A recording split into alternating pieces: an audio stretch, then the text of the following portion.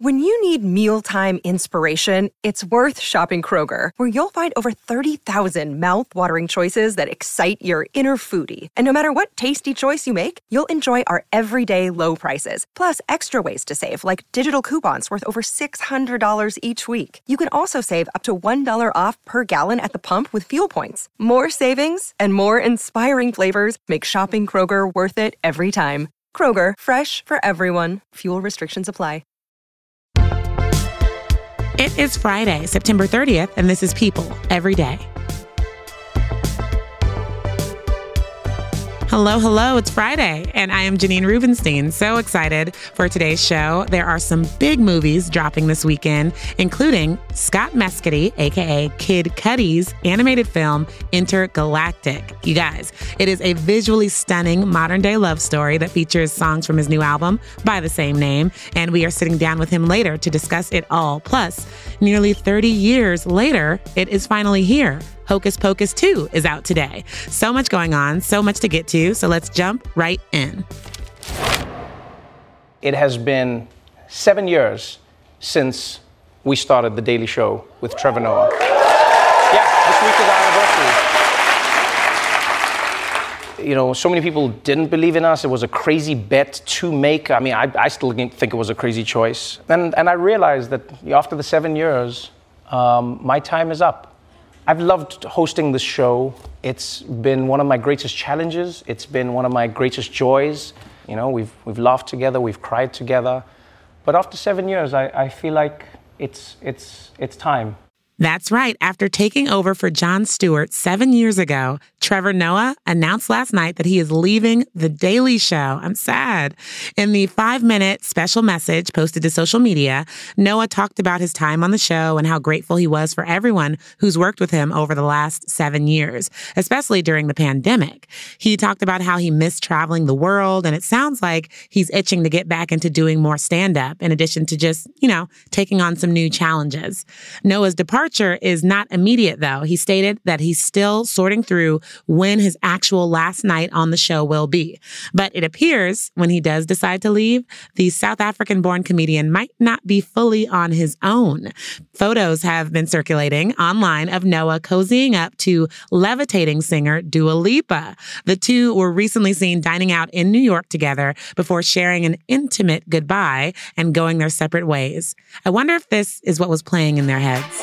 Kiss is all it takes. Falling in love with me. Possibilities. I look like all you need. Back to Noah. 7 years is a long time to be doing anything, and it's completely understandable that he's ready for a change to, set some new rules and levitate to new heights. Okay, I'll stop. But I like the idea of Noah Lipa. We wish him, and maybe them, all the best, and we will definitely keep an eye out for who will replace him on the Comedy Central staple. And now I am so excited to sit down with Kid Cudi and discuss Intergalactic, his fabulous new artistic offering.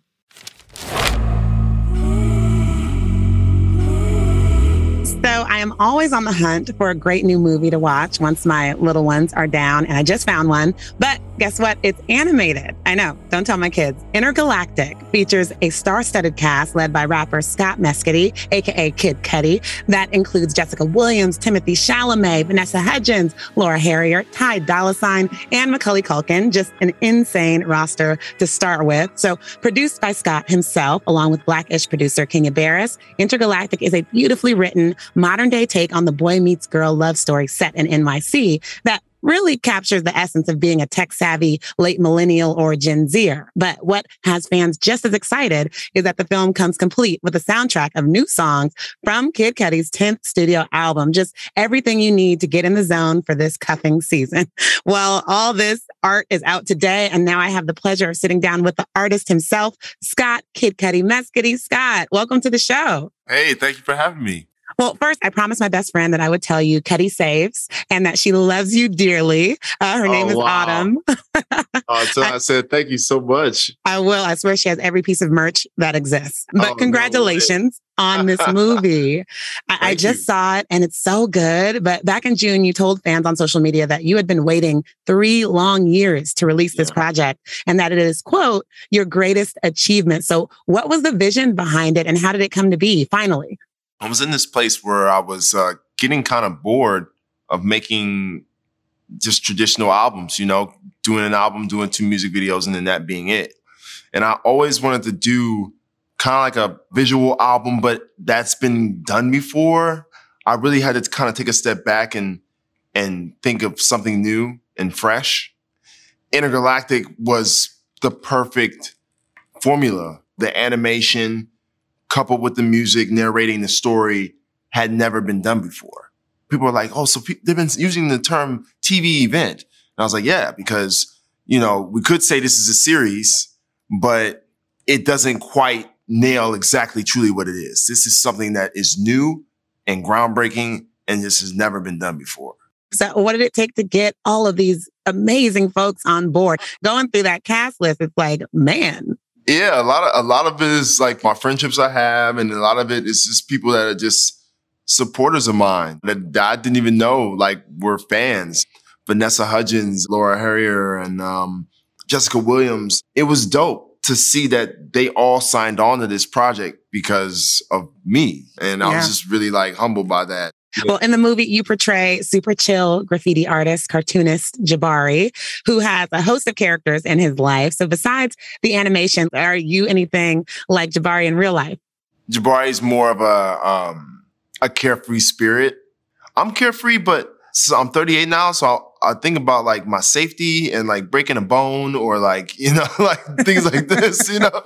I'm just starting skateboarding again, so I'm really nervous about that. I've never broken a bone in my body, but I'm just trying this. I'm having a midlife crisis, I guess. The moment that Jabari sees Meadow for the first time, I've had that moment before. It was so nice to animate it and put that feeling that I feel to express it through animation and in the music as well. There's a specific song, Angel, that plays during that moment when he sees Meadow for the first time. Well, not only is the film out, but your 10th studio album of the same name, of course, all tied together, Intergalactic, also dropped.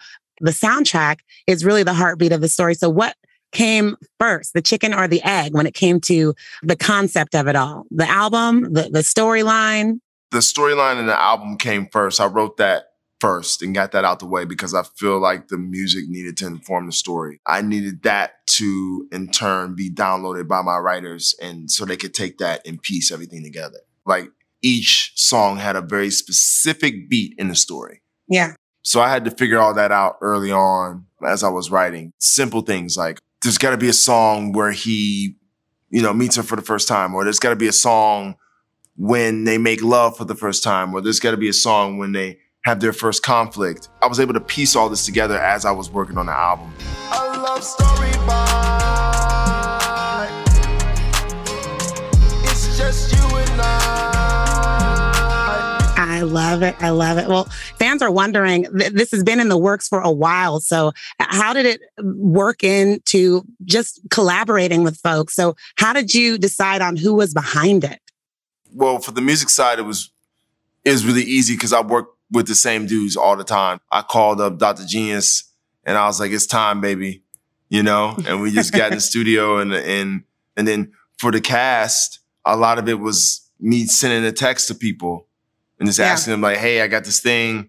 Would you be down? For the people that I didn't know personally, like Laura and Vanessa and Jessica, it was just us kind of reaching out through the proper channels and giving them the information. And they didn't really have much to go on. They trusted that it was going to be epic. You're heading out on tour. How are you? How are you feeling? How are you doing? You're always so open about the space that you're in. I'm really in a great place because even if tour and stuff wasn't going swimmingly, I would still be in a great place. Mm. So happy with everything that's been going on. And I'm proud of myself, man. I'm just really proud of myself, I guess, more than I've ever been in my life. I love it. I love it. And guys, don't forget Stream Intergalactic on Netflix. It is dope and it is sexy. And check out Cuddy's new album out as well. Thank you so much. Thank you. Thank you. Peace. Well, today is the last day of September, and that means Halloween decorations are finally acceptable. Shame on all of you early spooky season celebrators. Coming up, we are joined by our good friend and People's senior news editor, Nigel Smith, to discuss all of the new must-watch scary films to get you into the spirit of things. And of course, you know we have to talk about Hocus Pocus too. But first, there is an excerpt from a biography on the late, great food and travel guru, Anthony Bourdain, that is causing quite a stir. It features never revealed texts and emails from Bourdain, and it includes one of the last messages the Parts Unknown host sent before he died. It was a text to his girlfriend, Italian actress Asia Argento, that reads, "You were reckless with my heart." Join us on the other side of the break where we get into this latest revelation and hear what Argento has since said in response. Stay right there.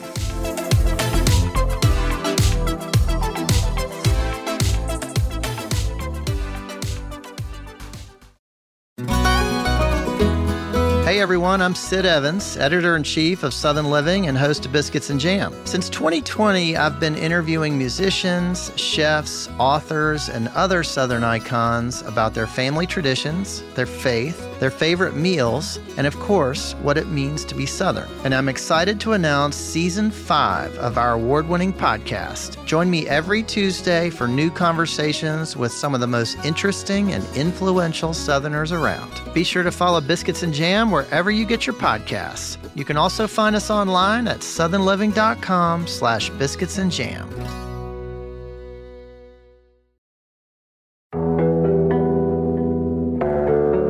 Anthony Bourdain is remembered as one of the most influential chefs who was made hugely popular by his CNN travel show, Parts Unknown. Bourdain died by suicide in June of 2018 at age 61 while in Kaiserberg, France. And in a new unauthorized biography, Down and Out in Paradise by Charles Learson, we are getting a glimpse into the last few days and hours of his life thanks to inserts of text messages from his phone and laptop that have been used to tell this story. Asia Argento, his girlfriend at the time of his death, seemingly addressed the unauthorized book that included the final text sent between the couple in an Instagram story yesterday. To dive deeper into this story with us today is People's executive editorial director, Charlotte Triggs. Welcome back to the show, Charlotte. Thanks for having me back. I want to start with this Instagram post from Asia Argento yesterday. So just let the people know what she posted and why it's important when it comes to this story. They were known to be having trouble in their relationship at the time of his death. And so there was a lot of intrigue around what her level of awareness, participation, culpability, all of this might have been after he did die by suicide during this production trip to France. Like, they were working. It was shocking, utterly shocking that this happened because he had been out and socializing with his colleagues and fellow producers and his best friend, Eric Ripert, in the days right before this. As it's turning out to be seen from these text messages, they were having an exchange where he basically was mad that she was off with another guy. She claimed that they both, quote, cheated on one another in interviews subsequent to his death. She didn't say that they had an open relationship, but that they cheated on one another. But he basically said that she'd been careless with his heart and then was asking what he could do to fix their issues. And her final words to him before his suicide were, "Stop busting my balls." Now, the Instagram story that she posted is her reaction to the publicity from this book. She's wearing a t-shirt and it says, "Stop busting my balls." So a lot of people are taking this as a very callous reaction to what is an account of a really tragic demise of someone who was very beloved. Wow. That is a statement. So did Asia know any of this was going to be published, these texts? Like, I'm wondering if the author went through her. So according to our sourcing, from what we know based on the book, and people published an exclusive excerpt of the book online, she basically said, "Don't publish my text messages," but she didn't dispute their veracity.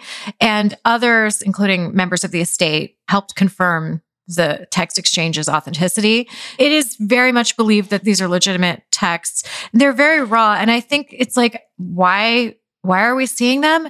To the degree that it possibly paints a picture of like, where could one intervene to help someone when they're beginning to sink into a despair? He was fighting with Asia in the last few days, having to take breaks from the production. They were having screaming matches on the phone. And at night, he would go out and be partying with his colleagues, and his friend, Eric Ripert, who was his best friend, fellow chef, was very concerned about him and would put his ear to the door to check to make sure he was still okay and like everything was all right. And the one night he heard him snoring and he felt really good and felt like he could relax knowing that his friend was safe. And the following night he didn't hear anything. And it's just such a heartbreaking detail to know that. Then for this reaction from Asia to be so callous, it leaves a distasteful last impression. Seriously. Now, she didn't respond to our request for comment, but she did talk to the New York Times, right? And she basically just said, I told him, don't publish anything that I said. So that's all we've heard in terms of any kind of statement from her outside of that statement, in that statement t-shirt, I guess. Wild. Well, I am sure there's going to be some more to unpack in this story as more details come out of this book that is out October 11th. But Charlotte, thank you for coming on and walking us through this wild bit of it. Thanks so much. And guys, remember, if you or someone you know is considering suicide, please contact the 988 Suicide and Crisis Lifeline by dialing 988 or text STRENGTH to the crisis text line at 741-741 or go to 988lifeline.org. Yes, it is the last day of September and Halloween season is upon us. And with this new Halloween season brings new Halloween movies. There are so many great ones coming up. And I don't know if you heard, but a little movie called Hocus Pocus 2 dropped on Disney+. Joining me now is the movie expert himself, People's senior editor, Nigel Smith. Hey, Nigel, welcome back. Hi, so happy to be back. Well, let's get right into it. The Sanderson sisters are back. As we just mentioned, Hocus Pocus 2 is now on Disney+.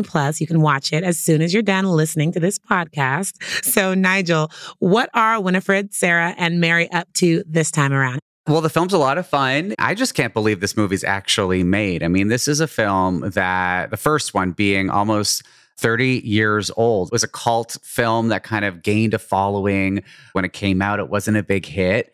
And critics actually like the follow-up because, I don't know, the expectations are different this time around. And people just want to have fun with these three reunited. And it's just so exciting to see them back. And their chemistry is sparkling, just like it was in the first movie. It's like no time has passed. They're just back to their old tricks. Disney finds a funny way of bringing them back. If you probably remember, spoiler alert, in the first one, they kind of blow up.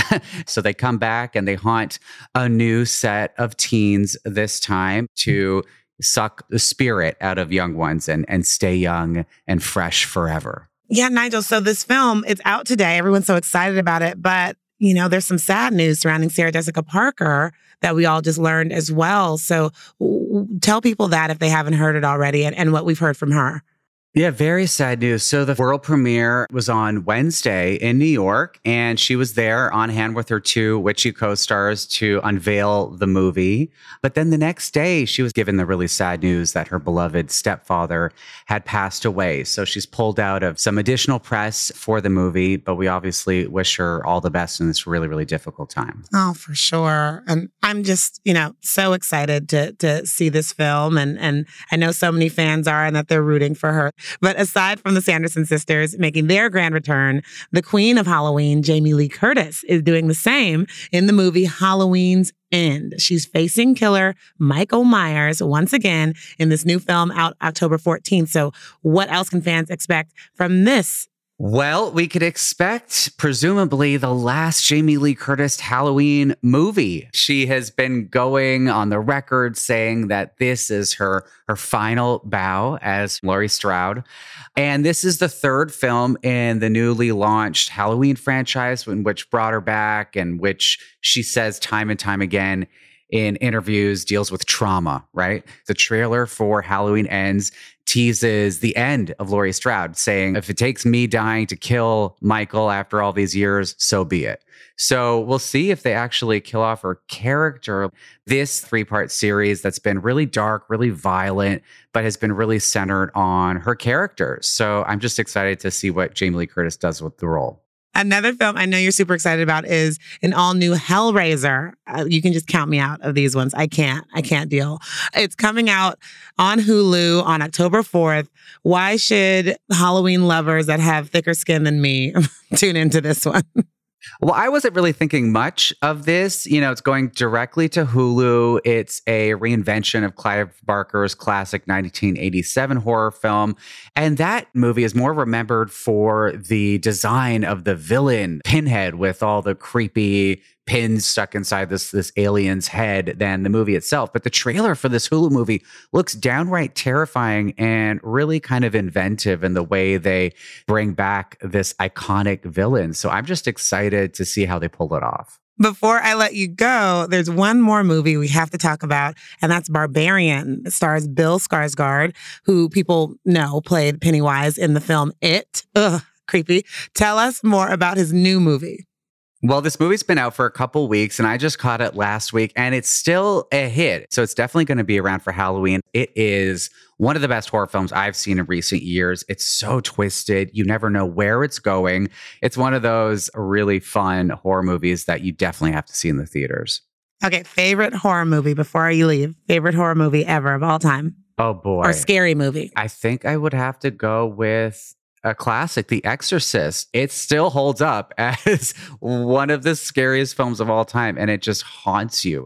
For me, it's Final Destination. Ooh. Random, I know. Well, I love Halloween, and I love Halloween movies, and I love talking to you, Nigel. So thank you for the recommendations and all the info. Have a great spooky season. Thanks.